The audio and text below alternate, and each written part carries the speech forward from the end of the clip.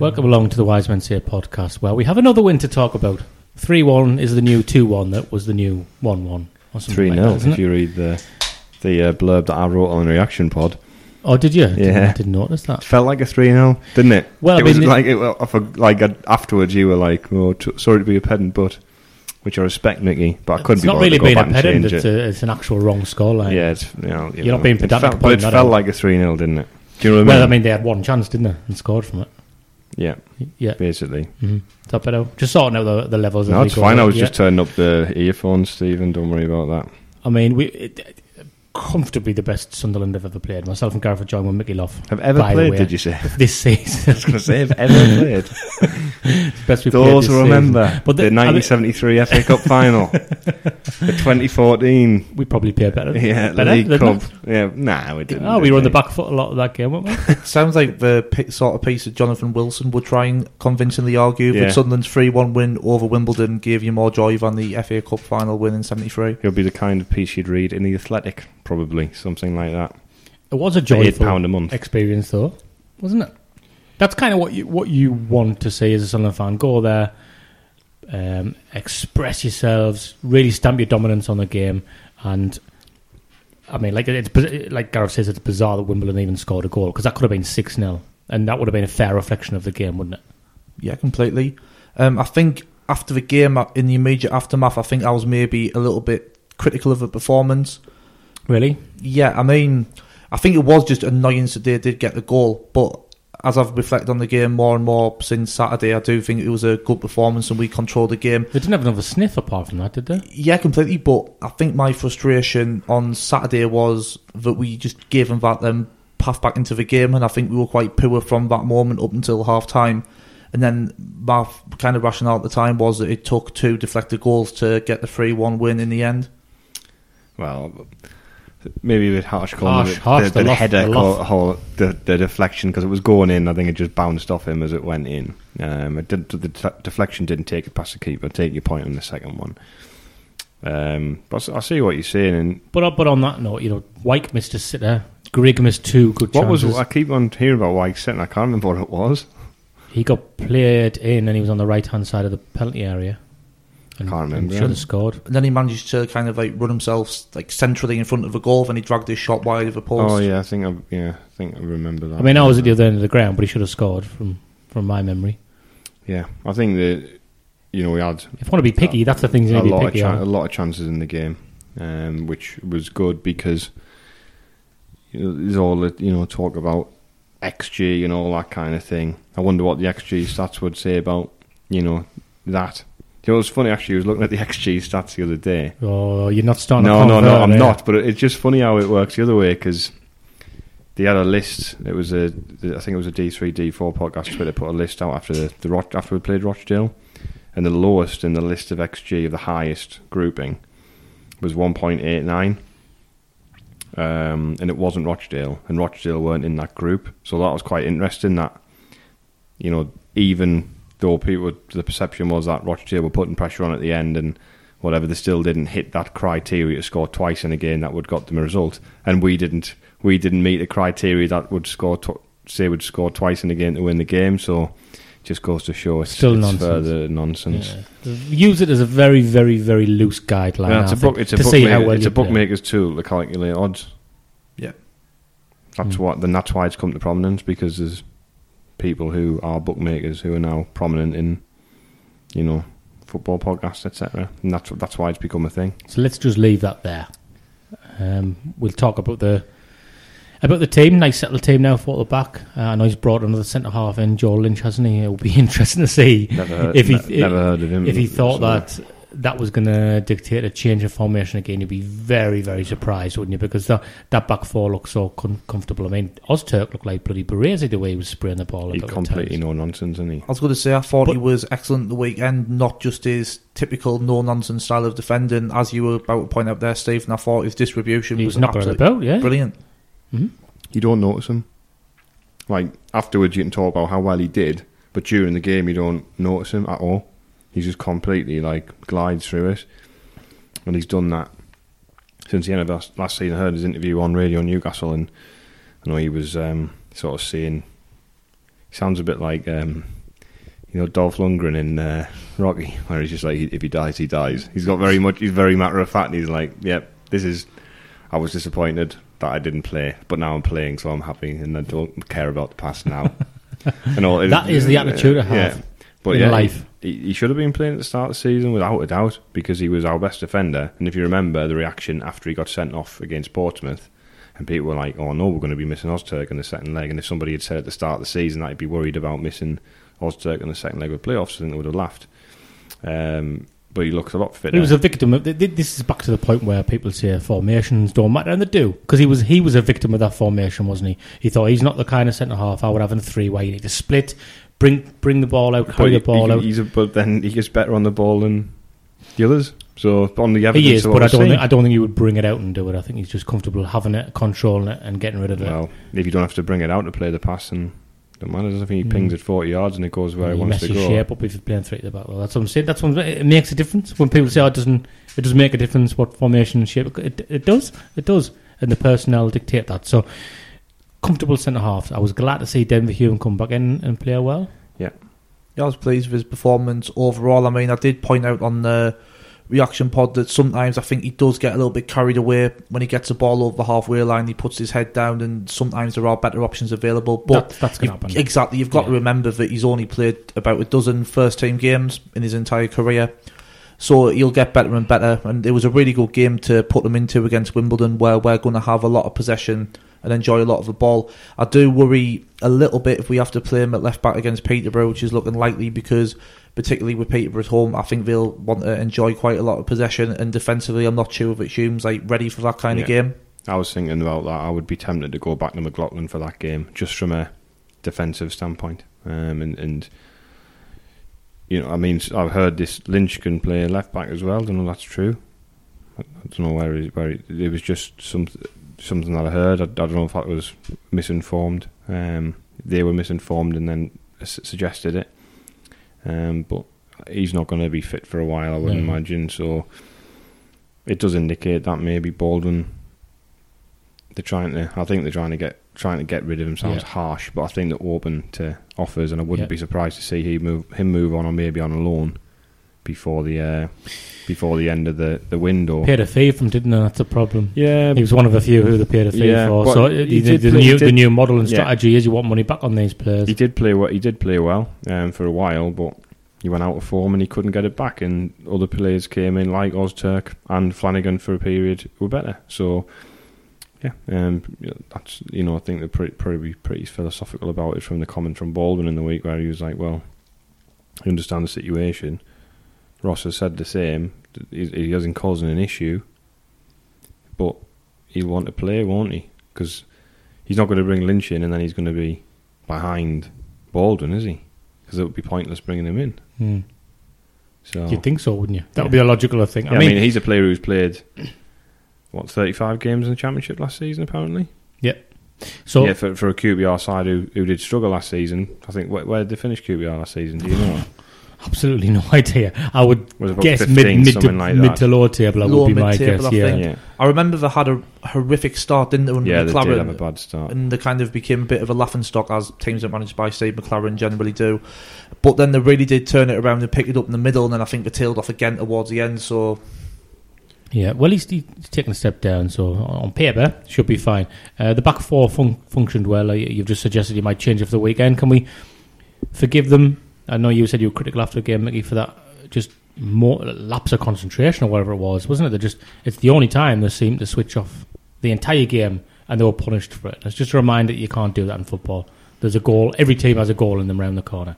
Of course, they're doing it with just a ball absolutely out of nothing, like you pointed out, and I can't even think of who to apportion the blame to, because it just seemed to fall in the middle of everybody. It was a collective thing. They just froze, didn't they? Yeah. Nobody reacted.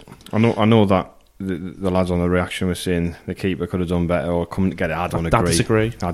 I think it was in a good... Ozturk himself said it was a good ball. I know he's a defender, he might say that. It was a good ball. It was a good ball in a good area, but it was disappointing that there was a lad in between the two who was unmarked. Yeah. And then the lad at the back post was unmarked, so there was two of them free.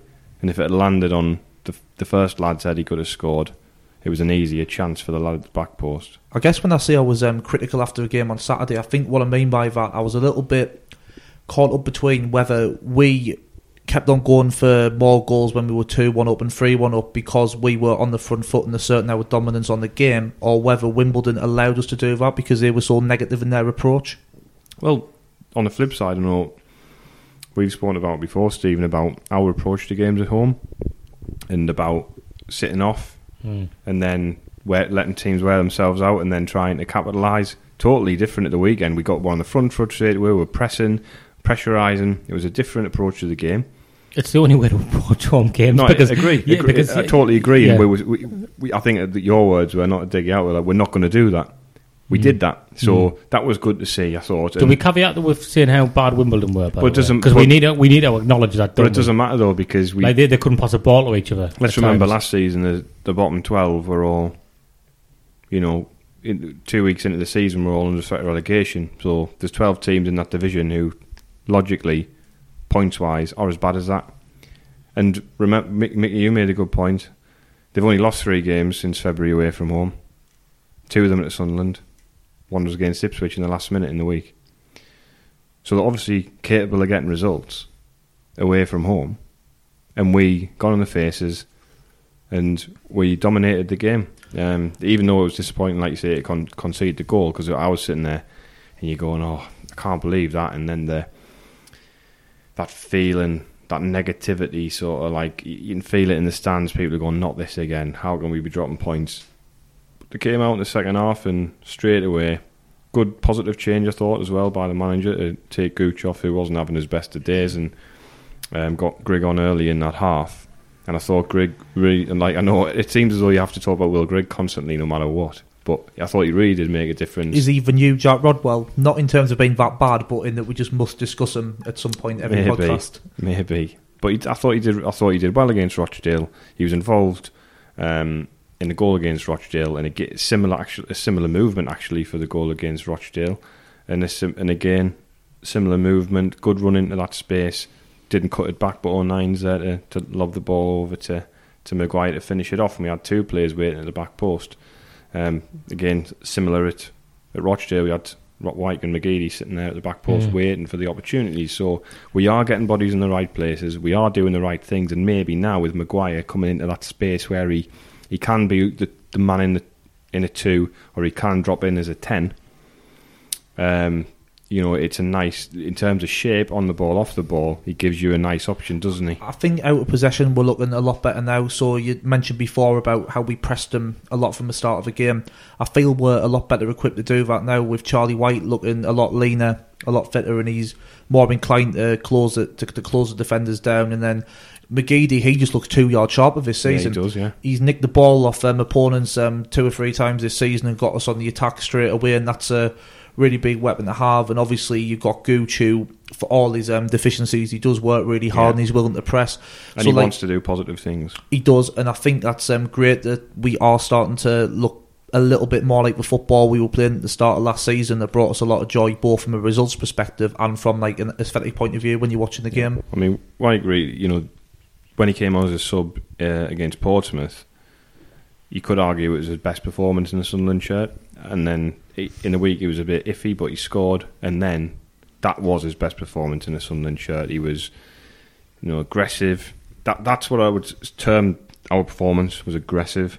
And we've been, like you pointed out, Stephen, we've been a little bit, we'll stand off and they can have the ball, but eventually we've got the quality that'll kill them. Well, if we've got the quality that'll kill them, let's just kill them off and get the crowd on your side straight away. But they were all very aggressive. You're completely right. I thought I criticised McGeady against Rochdale. I thought he was poor against Rochdale overall. I know he scored, he got an assist. Yeah, he did, but he's the best player in the league. I want to see more from Aidan McGeady, because in a game I don't want to see him doing stupid stuff, giving the ball away, crossing the ball 5 yards out of play behind the goal, switching the play, but missing the man by 20 yards, which he was doing against Rochdale at the weekend. He wasn't like that, and he was getting his defensive work this season. So he seems to be a lot more willing to track back and help out. I don't know if that's because Hume was playing and he had that, maybe he felt as an obliged and experienced player. My bit on White, just before we do that, he looks now like somebody who knows what his role is at the club. When we signed him and he got injured straight away, we'd signed him as a goal scorer, I think, because he was Bradford's top scorer. He scored, didn't he, on his debut against Oxford, little back heel, and people were saying, he's a big lad, but that's not really his game. And he looked like he was playing the rest of the season, not really knowing what his role in this side was. I think he probably thought, I'm better than that. I'm better than just a workhorse who goes and chases everything down and tries to knock the ball on for somebody else to score. And Grigg coming in perhaps didn't help with that. But I think he seems to accept that that's his role in this side now. And once he's identified that, then he looks like he's playing with freedom almost. So that would be my bit on Wyke. Yeah. Just to add a little bit on McGeady, I think there's a bit of a perception of him because he's a skillful winger that he doesn't really care about like tactics and things like this. But Jack Ross on quite a lot of occasions has stated that McGeady's one of the people who he talks to after training and stuff like that about tactics, and he says he's really big on like self-improvement. He wants to get better all the time, and he talks about ways that the team can get better, we can exploit weaknesses in the opposition and stuff like that. So I think it's important to remember that McGeady, although he does have a certain like arrogance and persona, he is somebody who cares about the club, and he's proved that on the pitch for the last year or two. Do you know what's interesting on the systems thing, actually? Because I know that Jack himself has made comments about the system and how it doesn't really matter, and I know Kieran Brady's spoken eloquently as always about players laughing about fans talking about systems. Well, in Sunderland Till I Die, one of the most condemning elements of that series was when Aidan McGeady starts talking about, I've never played in this 4-2-3-1 that Chris Coleman's playing before. And then he also stated that if Chris Coleman had stayed at Sunderland, he would have left. And he'd never played this system that he'd been put in. So I take Kieran's point, and you know that some players don't care, but for him to bring that up, he didn't say the style of play is a problem. He said the 4-2-3-1 is a problem. So it does matter. It does matter. Some players in modern day football, it does matter. Of course it does. So I mean, I feel as though we're flogging the horse a little Yeah. bit here, but it just goes to show not every player. Not every player's laughing at supporters talking about formations, because some of them are talking about it themselves to the extent where if a manager doesn't play the system that they want to play in, they'll feel as though, well, I might as well move on somewhere else because I'm not going to play my best football at this place. I think we need to mention Chris Maguire, because you've mentioned him there talking about like I can play on the number 10 and up front, but I think we firstly just need to acknowledge the fact somebody scored a hat-trick for us, which was enjoyable to see. Whether a couple of his goals were lucky or whatever you want to say, Lucky. Right. His first goal was a thing Lovely. of beauty, wasn't it? Delightful when you see that come off. Well, it was good to see, one of our forwards alive, to a loose ball in that area. We don't see a lot of goals like that scored now, I don't think. And he got in there and, finished it off really nicely. You believed he was going to score as well, didn't Yeah. you? As soon as he was in on goal, there was no doubt in my mind he was going to dink that over the keeper. Yeah, and then I know people say deflection, but if you're in that situation, a bit like a winger who's, hitting an area for a cross, saying, well, if I put a good ball into a good area, I'd expect my striker to get on the end of it. In that situation where the ball's driven out, he goes, there's bodies in the box. I know if I hit this ball low and hard into this space, I've got a good chance of scoring. He deflects, and that's what he did. So it's sensible, and he scored. And then see the header. Great to see that he was playing wide right at the end of that game, and he popped up at the left hand side of the back post to score a header. Is this the first time, arguably since Jack Ross has been here, where people are starting to look at an 11 that are playing and thinking, I don't know if I would make any changes from that, because we've had a lot of midfield options over the course of his time here, talented midfield players, or certainly for this level, and forwards as well, and wingers, and Gooch has been one who certainly second half last season people wouldn't have had in either team, and he didn't play a great at the weekend. But I just feel like there's a template there now where you're looking and thinking, I don't think I would change that team for Saturday, for example. I mean, you've got with Maguire who's giving you a bit of a headache, because when McNulty's fit and Wyke's played so well, you could argue, well, is there a temptation to put Maguire out to the right hand side and put McNulty in instead of Wyke? No, I'm saying alongside Wyke. So you put Maguire wide instead of Gooch and bring, because that would be the temptation at the moment. I mean, I said earlier in the season we've lost so many goals out that team with Honeyman going, Madja, Cattermole going. The goal machine that he was last season. And we need to replace him.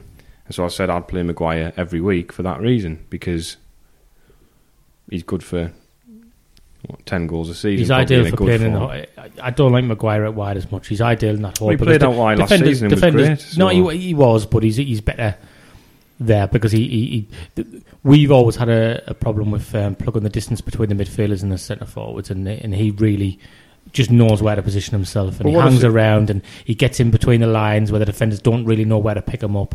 And that's, I know there are some games certainly away from home I would say yes, put Maguire out wide if we weren't expecting as much of the ball or whatever. Not that you really get that in this league as much, but behind the striker, free roll is I would much rather have him there than McGeady. If you could start McNulty through that in that space in the middle, and then through the game those three could rotate. You're going to change round, yeah, of course. But whether or not McNulty'd want to do that, his game. I think he'd do it to get in the team. Yeah, he might do. But is he capable of doing it? I don't know. But he's not going to get back in ahead of White at the moment. He shouldn't, because but this is good. He's been unlucky to drop out the team because he looked really sharp before he got that hamstring problem. But last year we had these selection headaches. And I'm not saying I'd start Greg at the moment, but Greg can say, well, last two games, no matter what people, I know people, go, everything he does gets analysed to the nth degree, but he's played well when he's come on the last two games, which is really good to see. I think people have acknowledged that as well. But last season we seemed to have these selection headaches just by judging the players and thinking like how good we know they are, but we couldn't really settle on a team. It's good this time we're talking about McNulty, where actually I think the team played that well. You stick with that, and then the other lads know they need to be on the toes. I think he chopped and changed it maybe too much last year, where if you start to pick the same 11, that's when it makes a statement to the players who were on the fringes and think, no, right, you've really got to take your chance now when you come in. Because previously or last season you would have thought, well, they'll get a chance. If they'll just think, I'll get a chance at some point because he likes to rotate the team a bit. Well, actually, keep the same 11, keep playing like this, keep winning, and then the other players have really got to take the chance when they get it. And then that's when the quality should start to come through. I think what sums up the point you made about the template we've got now is his inclusion of Ledbetter and Power again on Saturday. Because you could argue that they've played 3 games in a week. Power's come off the back of an injury, and Ledbetter's obviously a little bit more advanced in years now. But again, Ledbetter looked a real threat from set pieces, which we don't have without him in the team. And Power, I thought, was really good, and we're starting to see the Max Power of the start of last season again. I heard some people saying they didn't I was think about Power to say played that. well. He seemed to polarise opinion. Yeah. I thought he was great. Yeah. I thought he was great at the weekend, yeah. I think remember they're playing essentially in a 4-4-2. Now remember when we tried to play 4-4-2 last season, it was absolutely horrendous. They look a lot more balanced. I think a lot of that's got to do with Maguire. McGeoch played well again when he come on. Yeah. Because it was one of those things where you think, which one's he going to take off? You thought he's got to take Ledbetter off. I thought he was going to take Ledbetter off. And then he took Power off, and you think, all right, this is deep. But actually, they're pushing McGeoch on a little bit, and he looks all right there. It's like he's got this natural tendency or desire to come and sit so deep, but it's almost like he's being instructed now. Clear instructions, no. Do you keep hold of the ball further up that end of the field? Well, when he was at Hibernian, that he did play in the more advanced role. Certainly a lot more advanced than he's ever played for Sunderland. So hopefully that's we'll see the best out of McGee there as well. I mean, like I say, we need to acknowledge how poor they were, and we're not going to get carried away just because we'll beat Wimbledon. We do, but we 3-1. Played poor teams last season, and we drew 1-1. We dropped 4 points to Wickham last season. Now, yeah, the lad who scored the goal at the stadium had a really good game in that game. And when we went away from home, we just didn't turn up. And I wouldn't say they were any. They're not a good team. They're all right. But we should. We lost to Southend away from home. They're a poor team. Circumstances were a bit. Yeah, they were, but we still lost the game. We still lost the game. You can't just go. You can't just say, "Oh, this team's rubbish," and we were playing rubbish teams last season and drawn. So we've got to keep on pushing on. I mean, if you're going to be not pessimistic, that's the wrong word. If you're going to compare it last season and the results that we've had in the comparative fixtures, obviously Ipswich, we weren't in the same division, but the only team that has yielded a different result is the Portsmouth game where we drew 0-0 at home last season. We beat them 2-1, but we drew 1-0 with Oxford last season. We beat Wimbledon, and we beat Rochdale away from home by the same scoreline. Obviously, we only beat Wimbledon 1-0, but still, the results are comparative to last season, apart from the Portsmouth one, which is encouraging because we've beaten one of the favourites for promotion very early on. I think in a way with Sunderland we have, and I was guilty of it myself on Saturday, particularly straight after the game, we kind of shift the goalposts a little bit. So Sunderland can never just play well and win a game. You've got to almost find a reason behind why that is, because of the level we're playing at, if that makes sense. And I think it's something Jack Ross touched on after the Rochdale game, that we need to just enjoy winning more and enjoy the victory. And rather than saying, oh, well, we won, but here's this caveat, we just should be saying we won. Doesn't matter really how we played, we move on to the next one, then hopefully just kind of get this winning feeling again and become accustomed to it. And it'll be great to see us go on a run. I said it before, 28 wins, and we'll go up, in my opinion, because we'll pick up points in the other games, we'll pick up draws. I'll stand by the point as well, like looking ahead to the weekend, if we get a draw there, that's not a bad result, because we've beaten Portsmouth, we've beaten Rochdale, and we've beaten Wimbledon at the weekend. So the problem was we're having last season, we'd draw a game like against Wimbledon or whoever, and then it'd be like, right now the pressure's on the game, the tough game at Peterborough, where in isolation a draw would be a good result. I do feel like we're going to see a lot about what this team are made of at the weekend. Probably, but they had a bad start. They had a bad start of the season, but they've beaten MK Dons, a newly promoted team. They did. Yeah. But they did this a lot the start of last season, and then when we played Peterborough, we absolutely roasted them for most of that. That first half was the best we played last season. But we didn't win. We didn't. Exactly. So that's what I'm saying. I think this weekend will show us a lot about this side, because if they do convert that draw into a win, then I will start to feel confident. Of course, we haven't had a man sent off yet this season. We had like 7 red cards last year, whatever it was, across the course of the season, didn't we? So I agree with what Stephen's saying. I think we do lose that caveat to an extent if we do get the victory over Peterborough, because I think at the minute people are still saying, yeah, we got the results, but look who we've played. It's Rochdale, it's AFC Wimbledon. Whereas if we go to Peterborough and get a win, then suddenly you can't really argue that anymore, because Peterborough are an experienced team at this level. They're a good team at this level. They're always in and around the playoff places. So as I say, could make a real statement. We'll win on Saturday. Lionel Messi playing for them, naturally, obviously, as well. Apparently, he's a good player. I know people will be like, well, yeah, he's a good player, but like, the way people go on about him, it is like he is the second coming of Christ. It's Marcus Maddison. Like, he's never played above this level. I don't think, has he? I don't think so. No, that's not to say he can't. I'm not trying to say he can't, but I'm just saying there seems to be a lot of talk about him for some reason, because he's, I don't know, just because he's from. I think it's because he's local, yeah. Whatever, and I get that people are like excited about, but we've never even been linked with him anywhere. I mean, I know there's been talk today or whatever about comments about from the chairman or whatever about Marcus Maddison and all this, but like, Paris Saint-Germain could offer us Neymar for 100 million, and then we could say no, and then it wouldn't be, well, Sunderland turned down the chance to sign Neymar. They were just given a price, and they didn't want to pay. They were just given a price they didn't want to pay. So that's they were obviously touting him around lots of other clubs. I'm not a massive fan of the whole Stuart Donald Twitter thing, loving type affair, but his response was quite good today. I thought, it was like, well, if my chairman was offering round, if I was offering around Aidan McGeady to our promotion rivals, then I don't think our supporters would be very happy. Fair enough. Which is a fair point. But I don't think you should be asking £2.5 million for a player who's never really achieved above this level in his last year of his contract. Far too much money. Now we're talking about Marcus Maddison. Before we talk about Will Grigg again? Before we play Peterborough, we have a game against Burnley at the weekend. This is interesting now how... Not tomorrow night. Tomorrow night, this week. Yeah. You texted us yesterday. What did you say when you texted? I thought it was Tuesday. I thought it was Tuesday. You're like, we're doing a podcast shall we do a podcast on Wednesday? I was like, well, we're going to Burnley. I actually thought it was today. I thought it was tonight. We're playing Burnley anyway. But you did say Tuesday or Wednesday, so what were you thinking? No, at first I said Tuesday, and then I said I mean Wednesday, obviously, because I was thinking of the Burnley. Listen, right, forget about it, right. Stephen doesn't know what day it is. That's what we've learned.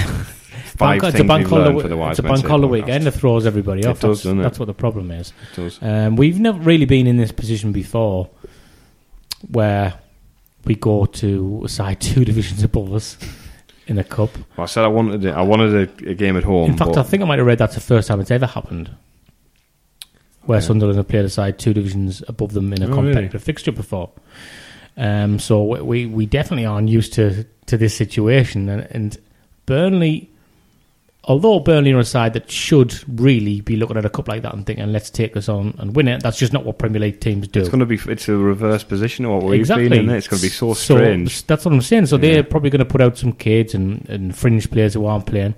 How do we approach it then? Do we try and keep put this full strength 11 out and say, let's go and have a go at it and if you build confidence? If you took Ledbetter and Power out and put Dobson and McGeoch in, would you be happy with that? Mm-hmm. I would be. I don't have a problem with that. I think we've got a problem in wide areas, chopping and changing. We haven't really got any options out there.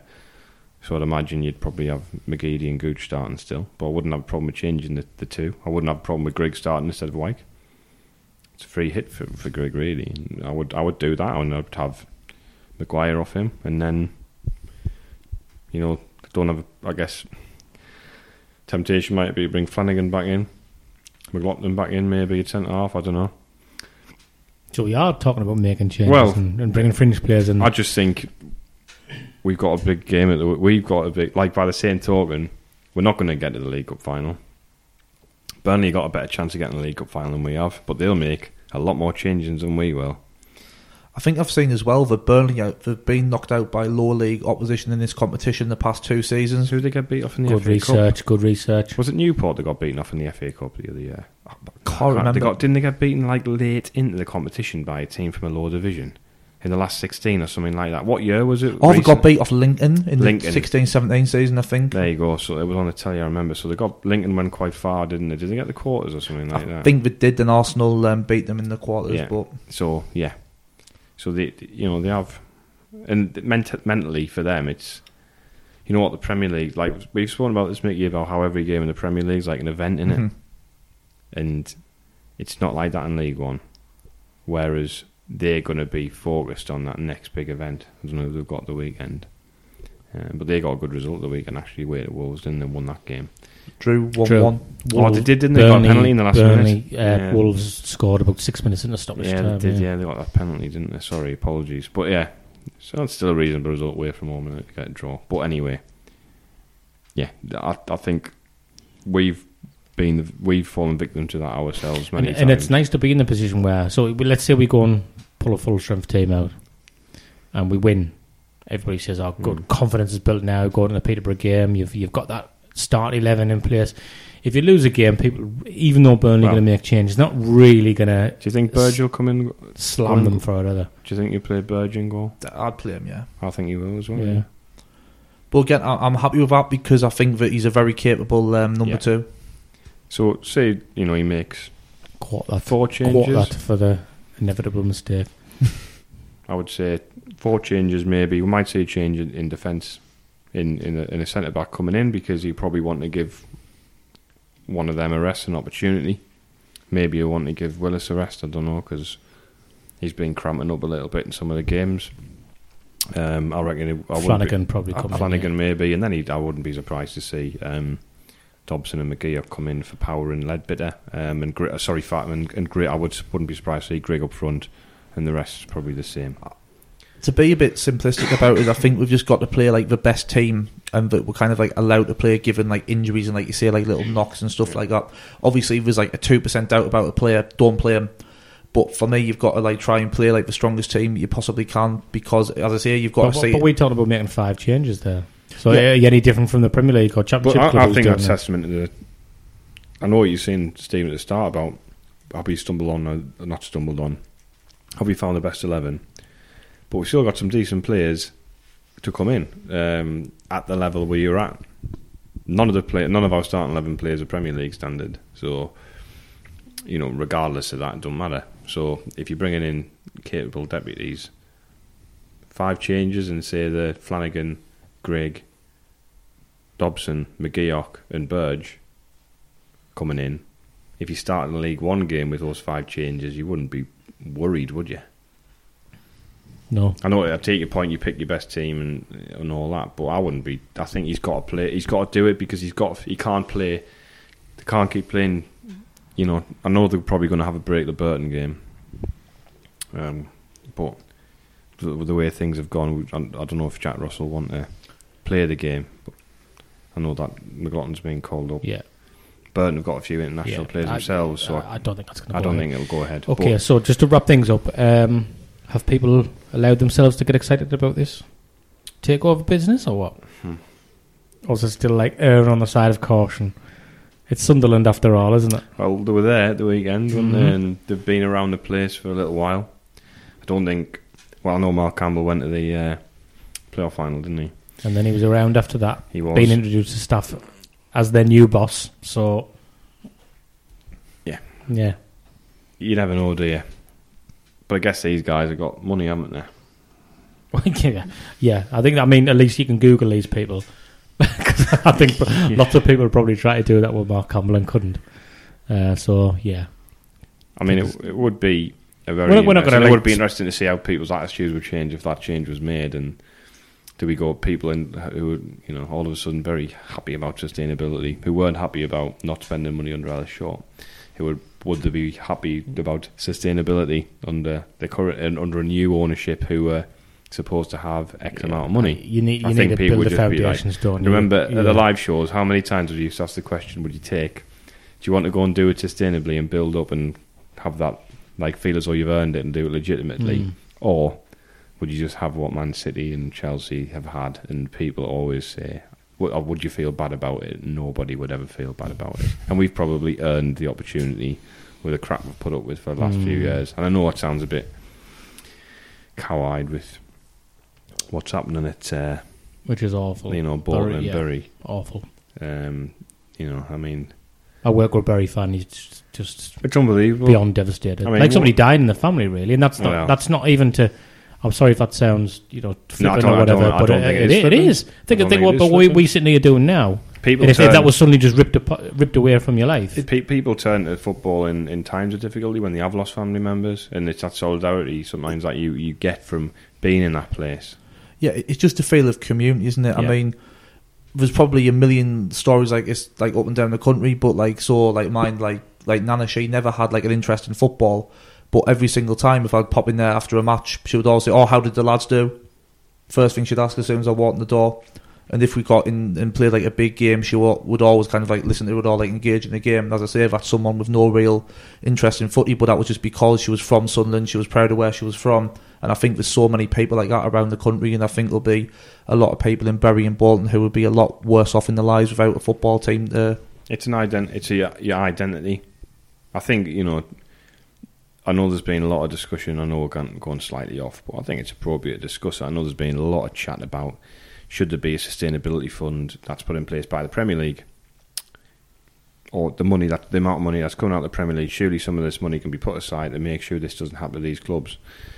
I'm sorry, but a few years ago, Phil Garside wanted to pull the ladder up on Leagues 1 and 2. He wanted to bin it. So he didn't want to be a promotion relegation between those divisions. He wanted to separate it out.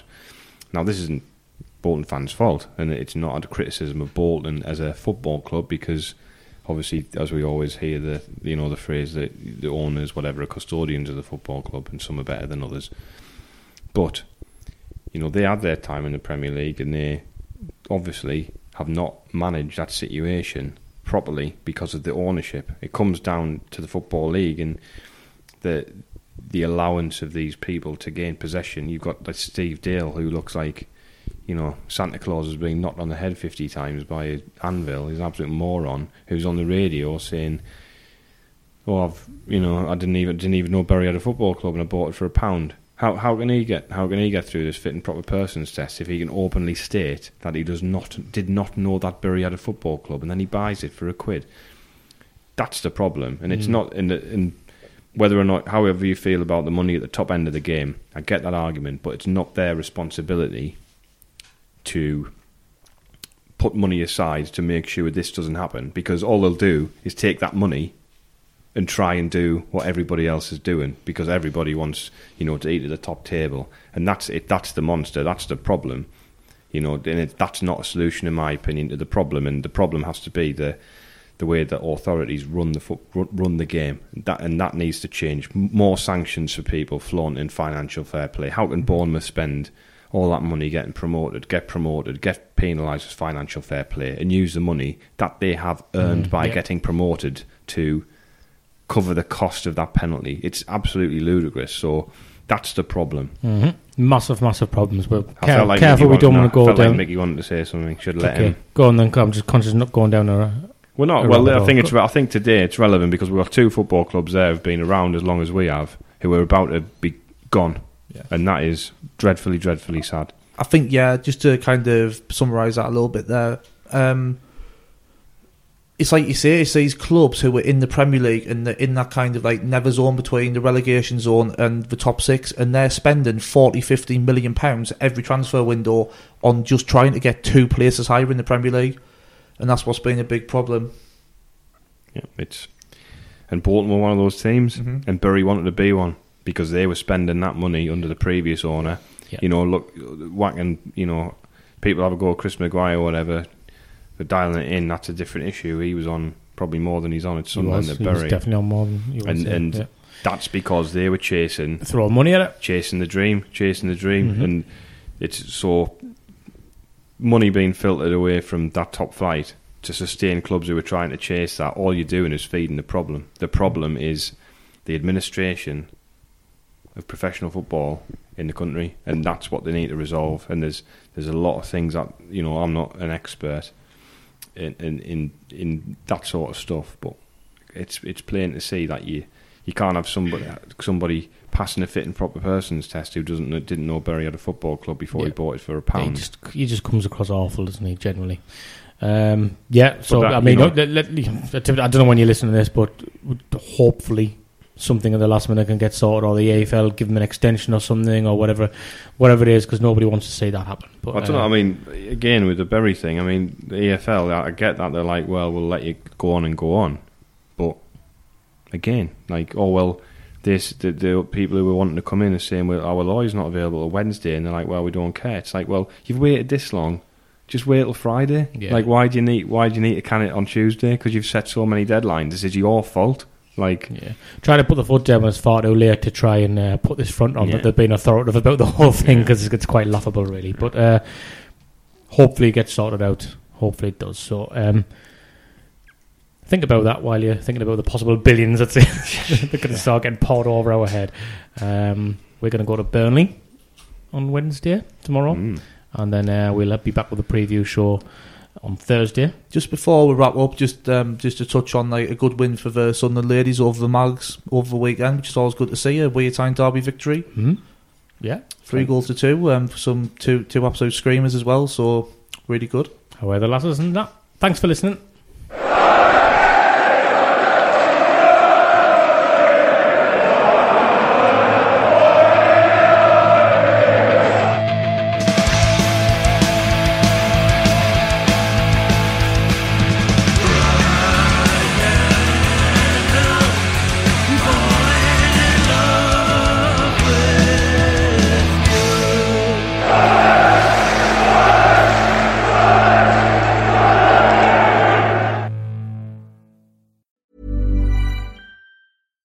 Every fan knows the right player in the right position can be a game changer.